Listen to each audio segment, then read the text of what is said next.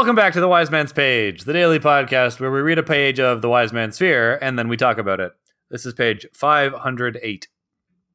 Stupid, stupid, stupid.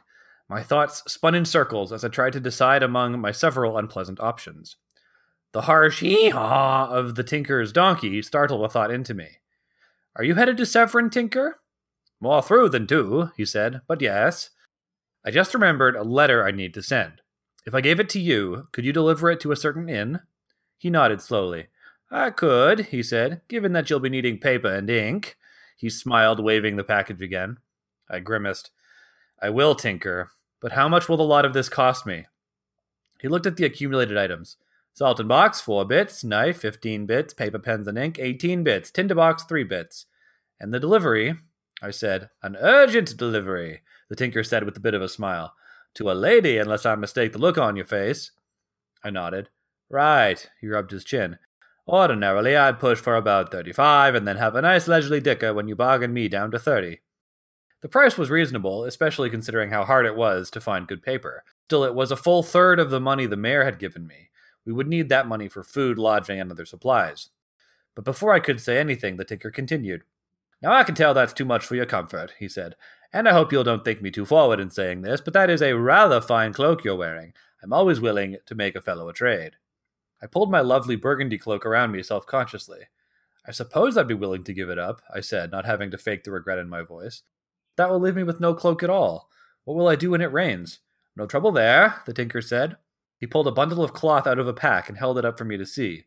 It had been black once upon a time, but long use and many washings had faded it to a dark greenish color.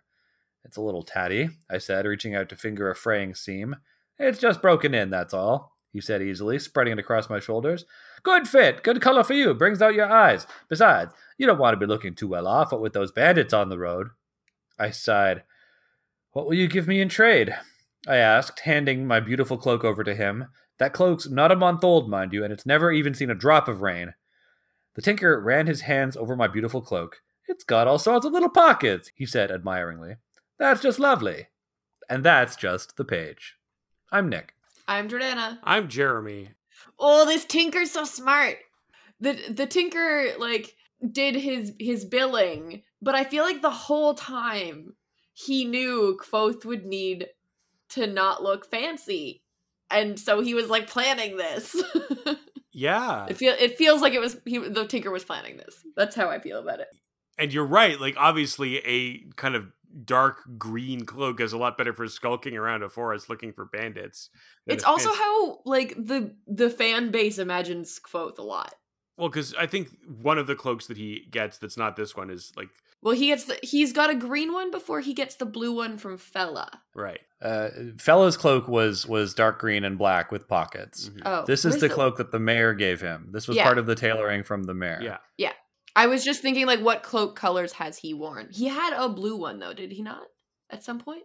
Possibly. Or maybe he gets a blue one. I don't know. I think that you're right. This is his classic outfit. He's had a costume change, but we want to get him back into the look that's on all the posters, the look that appears in his official biography. But I also do kind of think the Tinker's rubbing it in when he talks about the little pockets. You're oh, this is real nice. Look at all these little pockets. Jordana, the second cloak, the one he got when he left Tarbine, was dark blue. There you go. I knew there was a blue one in there somewhere. And he's also, he's definitely knows that he has Kvothe over a barrel, right? He can see as soon as he talks to Kvothe about writing letters, and Kvothe goes, oh crap, I do have a letter I really need to write. Then the Tinker's all right, I got this guy. He's going to be buying that ink and paper from me. The Tinker mentions the bandits, sort of in passing. You don't want to look too well off with those bandits on the road, and you can take this in one of two ways, or in both ways, I suppose.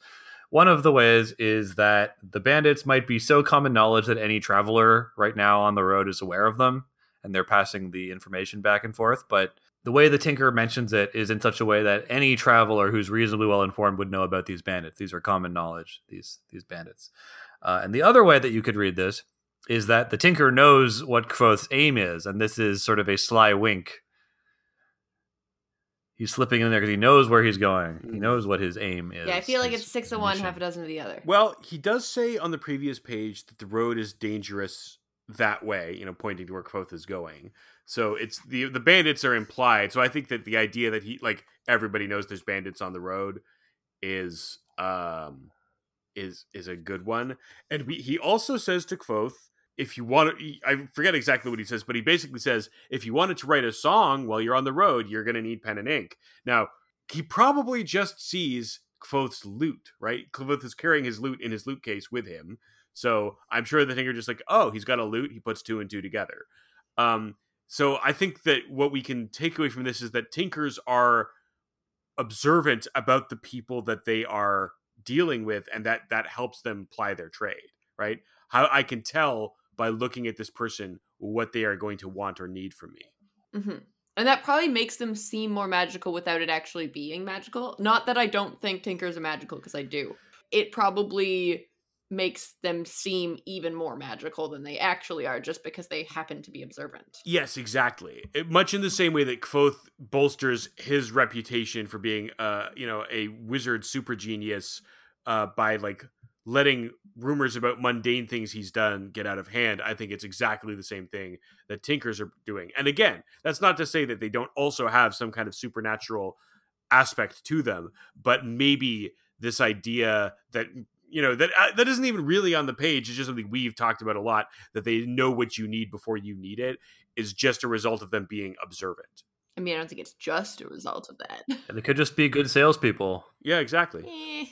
They just use inductive reasoning. It's way less fun. Like Sherlock Holmes is. That's right. Well, we can Sherlock your homes on tomorrow's. Oh, Jordana, at least buy me dinner first.